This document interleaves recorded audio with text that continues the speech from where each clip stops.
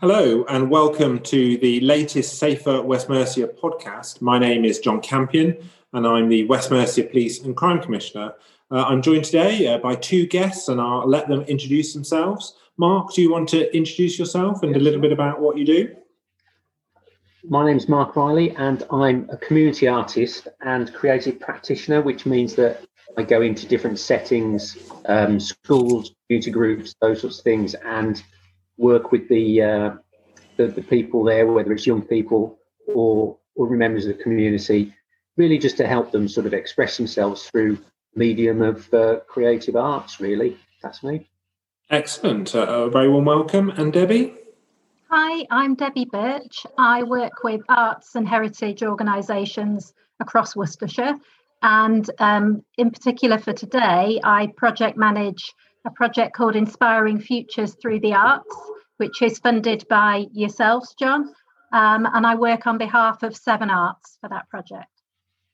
So let's start there, Debbie. I'm a big believer in culture in our society. And some people might say, why is a police and crime commissioner spending our hard-earned money on that fancy arty type things? Why isn't he spending it on law and order type thing? And my view, very simply, is that in life we have to have our laws enforced. That's part of society, but we also have to set people up to succeed. That ability to lead a fulfilling life where culturally, health-wise, educationally, we're able to contribute to society, and celebrating that through art isn't a luxury in my eyes. It's part of what makes us what we are. And tell us a little bit about the Severn Arts project and what does it do, and just bring it to life a little bit for those that are listening.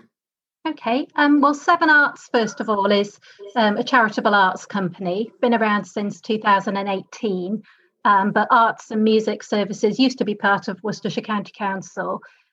Severn Arts provides high quality arts activities to a range of people across Worcestershire and is really proud to be leading this project, which, as you say, is all about using arts and culture to improve people's well-being, really. And it can often be a very useful way to get people on the path that they choose. So I think there's a lot of evidence now that creative activity can do that and can be really powerful in that way. What we've been doing in the past few years is working with the probation service to provide creative activity, whether that be ceramics, creative writing, filmmaking, acting, metalwork, all sorts of creative activity over a series of workshops to improve confidence, well-being, motivation, employability, so artistic skills and transferable skills as well for employment, whether that be teamwork, leadership, public speaking. So there's all sorts of benefits, and it's a different way of doing things. So what kind of or the age and the backgrounds of the kind of people that come into your project? What's the kind of background, and is that such a typical thing as a client that would come to you guys? For this project in particular, we work directly with the Community Rehabilitation Company, so they're providing probation services at their HQ in Worcester.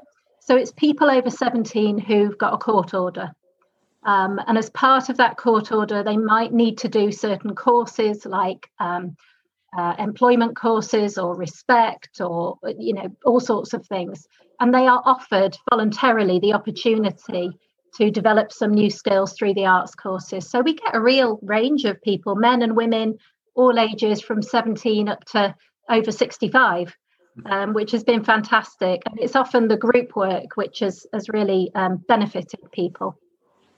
It's we as a society, there's no two of us the same, are they? We're all different, and I don't think that most of the population realise how different those that come within the view of the courts, for example, are. Whilst they might have some similar stories, all unique individuals, and drawing out some of the issues behind their offending through engagement in art is quite an interesting one, because I'd imagine your engagement might be quite different to, say, somebody on a more traditional behavioural course or some of the other post court process that these people might have to be involved in. Yeah, I mean, people are there for all sorts of reasons. And when we send artists in, they don't need to know why people are there. But everybody learns something, and everybody learns a bit about each other. And I think it's developing that empathy and tolerance of others through the arts is so important. Arts is all about hearing other people's stories and being able to express yourself and getting that basic human understanding. And some of those skills are just really important for life. So that's the work we do with adults, but it's equally applicable to the work we do with young people as well. I've known you for quite a while, Debbie, in different roles over the years, and I hope I've never struck you as a culturally rich person in the traditional sense. And what I do love about art, though, is that something I can't see the cultural, the appeal in somebody. I love the fact that somebody else can, and I love that art means so many different things to so many different people, and can be expressed in so many different ways. And there aren't many, even somebody like me who's not very, I don't think, very artistic. Even there's things that I can see my expression to be able to come out of. And sometimes those that are in the criminal justice system perhaps haven't had lots of the opportunity to do that. And that's setting me up, as we were talking about earlier, to lead a fulfilling life, I think is an important one. A little bit around part of the motivation for my investment is around reoffending. And I'm just interested in really your experience about whether or not this type of work contributes to that breaking the cycle that some people are in around offending and going through the court system. You must have seen lots of different, from repeat offenders to first-time offenders. How do you know that your work makes the difference? I'd say there's two ways that we evaluate that. One of them is from the participants' perspective themselves. So at the beginning of the sessions, they will carry out a self-assessment. Part of that is, am I living a crime-free life at the moment, as well as all the other aspects around confidence and mental health. At the end of the 10 sessions, they'll do that self-assessment again, so they can measure themselves how the arts has contributed. But separately to that, we have probation officer case studies. And because we've been doing it quite a few years now, we can look at desistance stats. So have these people who've done the arts courses gone on to reoffend or not? And we have seen that those who have done the arts courses, there are lower reoffending rates, which is just brilliant to see. We've got a lovely little clip of one participant who talks about how he was getting arrested weekly for shoplifting and other activities. And through doing the arts courses, creative writing in particular, he said that's had a curative effect. And he went a year without offending. When we recorded the video, he'd been a year without offending. And he thought that the arts courses and the support he'd been getting for his mental health all played a big part in that. So yeah, those are the real positives that we see. One of my missions as commissioner is to balance out how we see individuals, because we will see an offender, we will see a person who is a repeat offender, we will see somebody causing harm, but we're not always good at seeing the bits as well. So I do believe that there needs to be consequences for your actions, but there also needs to be understanding of actions as well. And I really love the opportunity that might present to some individuals to change. And I know there's lots of academic work about there around setting people up in a condition to change. And I personally believe you have to want to do it as well. So I recognise you can't, that not everybody can be helped, but I really love the opportunity that it brings. And for me, it's another interesting spoke in what is a very complex process, sometimes which we take the humanity out of. So actually bringing the cultural and the artistic back in brings a bit more of our humanity backing, linking back to what I said before, because what they might be interested in, I wouldn't be, or the next person might not be. It's what's important to you, and I really like that as part of it. You obviously, like lots of parts of our world, we're doing this over an electronic device, for example. We can't meet anywhere. It's all very different at the moment. How's the pandemic affected your work and the work of the project you're involved in? We had to change tack this year. So unfortunately, probation services, I'm sure all over the country, can't have these group sessions happening in person. We did explore online delivery, but the access to the technology and the support required meant that was difficult. So we spoke to colleagues in your office about how we might support any other priority programmes that are happening. And of course, children and young people, particularly vulnerable young people, have been really affected by COVID and lockdowns. So we thought this could be a great opportunity to work alongside another organisation that you fund, the Children's Society, and their Climb programme, which is all about positive activity and preventing young people getting involved in criminal exploitation. So applying the same principles of using the arts, we created our Hopes and Dreams project and have been involving artists in going into some alternative provision settings to carry that out. Almost like we pre-planned the perfect segue to Mark, who is involved in delivering the Hopes and Dreams project. So you've been perfectly teed up there by Debbie. That was seamless, John.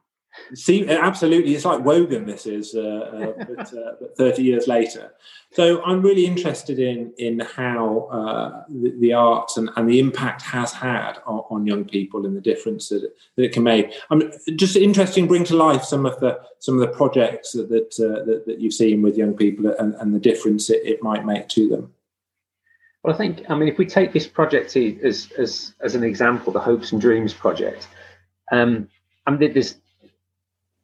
there's all kinds of ways in which being at home for some young people hasn't been the best thing over the past few months. And in some cases, school is one of the more stable, safe places for them to be. So when we were looking at Hopes and Dreams of the future, the first thing we wanted to do was to look into the future. We needed to understand where they are now.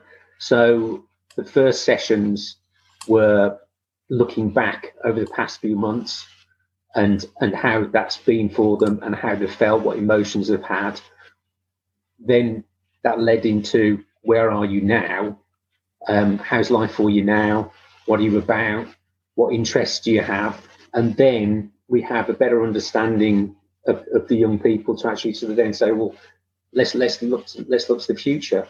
So what we wanted to do was to create a safe place for them, a safe environment for them to, in some ways, art isn't necessarily,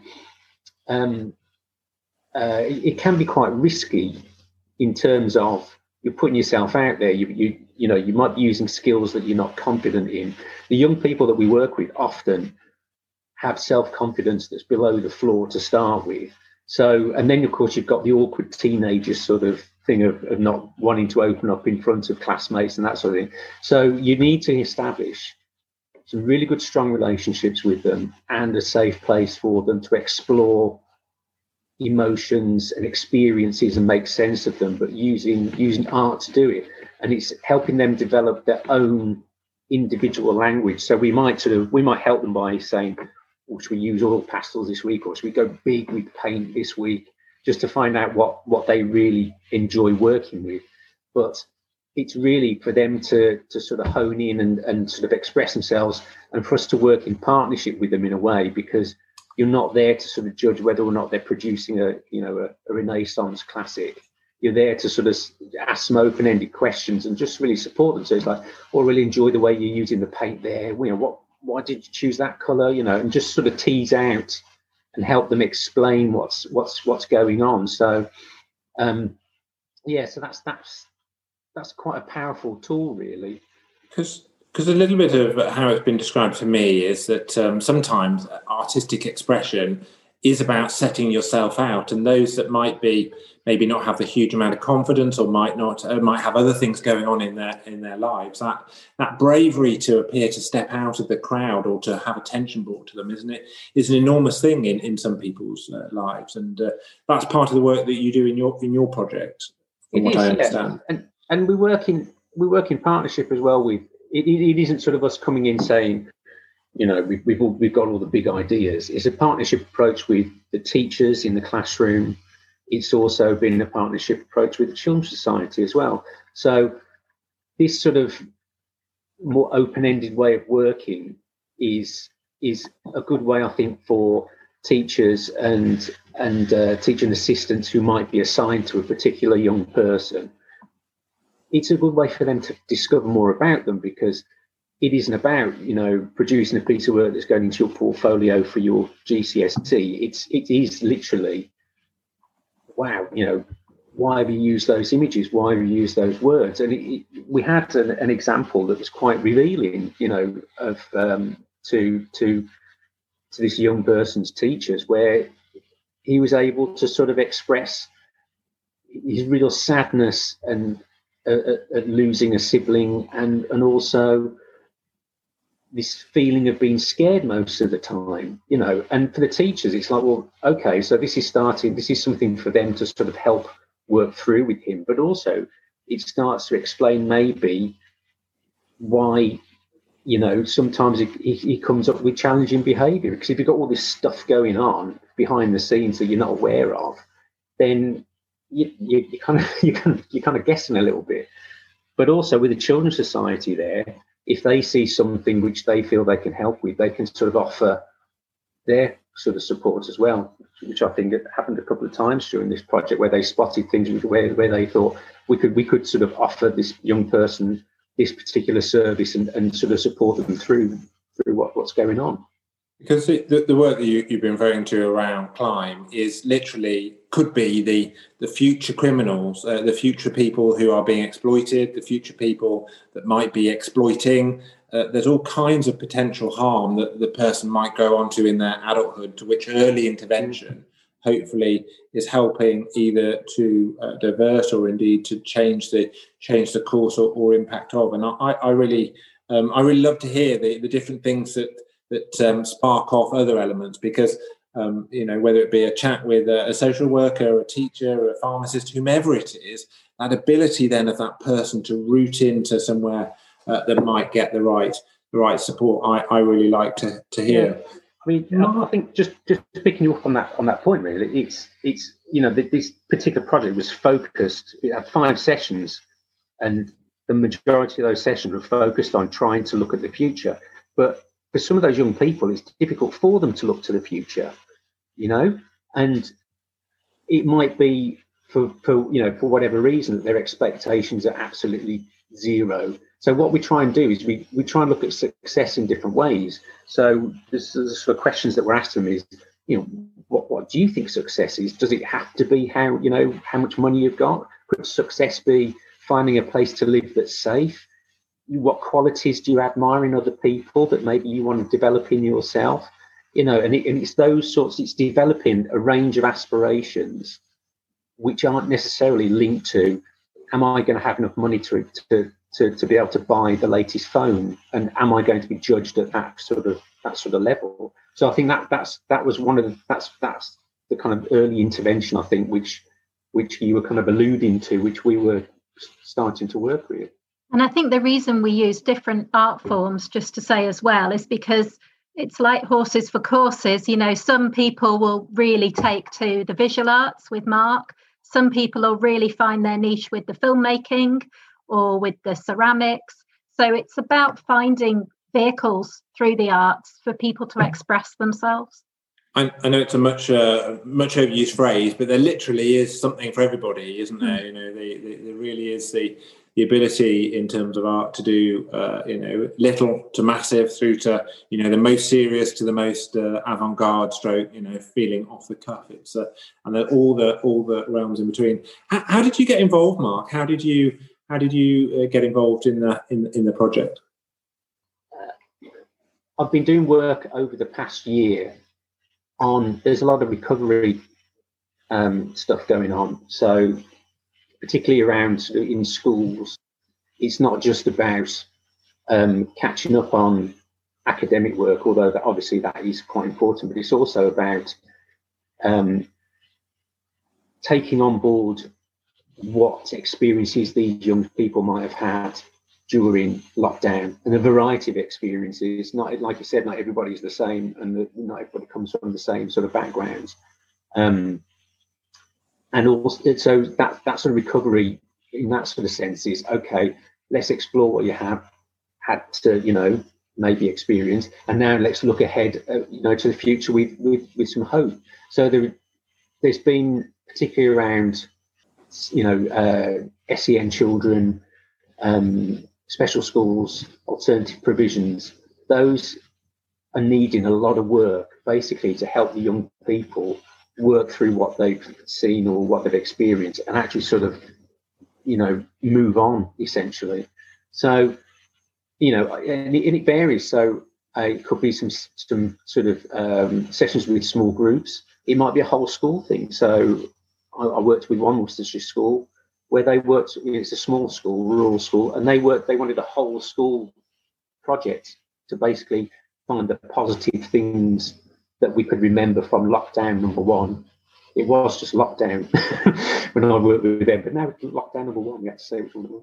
And then just sort of create pieces of work of positive things that they wanted, people to remember in the, to mark that time and to remember. So we did actually try and reconnect with nature. We did, finally spend maybe some more time with our parents, with our families, those sorts of things. We did have more time to maybe explore some new hobbies or achieve some new skills.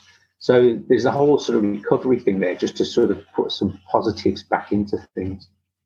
Really, really sounds like a great motivation for wanting to do, but also really varied, execution in difficult times. And as Commissioner, I'm very proud to have the opportunities to fund good and interesting projects that make a difference. And the response in the pandemic show how adaptable I think the arts sector is. And riding the wave of funding uncertainty is probably the diplomatic way to describe it. And yet, the outcomes still are quite incredible. I'd like to thank you both for joining this afternoon and talking through some of the issues for the podcast, and thank you very much for working with me to deliver what you do on my behalf, because I know, as I said earlier, the cultural life is an important part of delivering my Safer West Mercia plan, but also thank you to you both and to your colleagues for the adaptability in these really difficult and uncertain times, and this afternoon for talking to us